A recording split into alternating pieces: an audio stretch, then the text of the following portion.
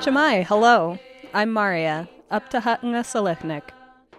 Welcome to the Alutiiq Word of the Week, a lesson in Alutiiq language and culture. This week's word is Christach, which means cross. Shoot illet Christach dumetachtet. In a sentence, some people wear a cross.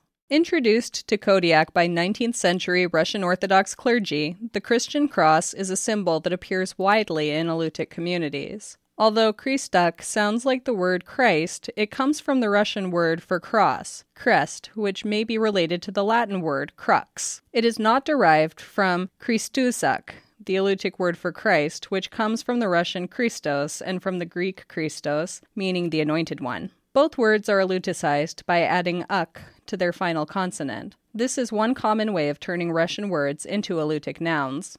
As in other Christian communities, crosses are a common sight in Alutiiq villages, where they decorate homes, mark graves, and grace Orthodox churches. One notable characteristic is their 3 bars. The top horizontal bar signifies the sign placed above Christ's head, where the Romans displayed the mocking title, Jesus of Nazareth, King of the Jews. The second bar, also horizontal, represents the beam on which Christ's arms were nailed. The third, lower bar, is slanted. It represents the footrest that supported Christ's body.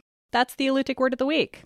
The Alutiiq Word of the Week is produced at the studios of KMXT Public Radio in Kodiak, Alaska. Words are spoken and translated by elders Nika Locally and Sophie Shepard.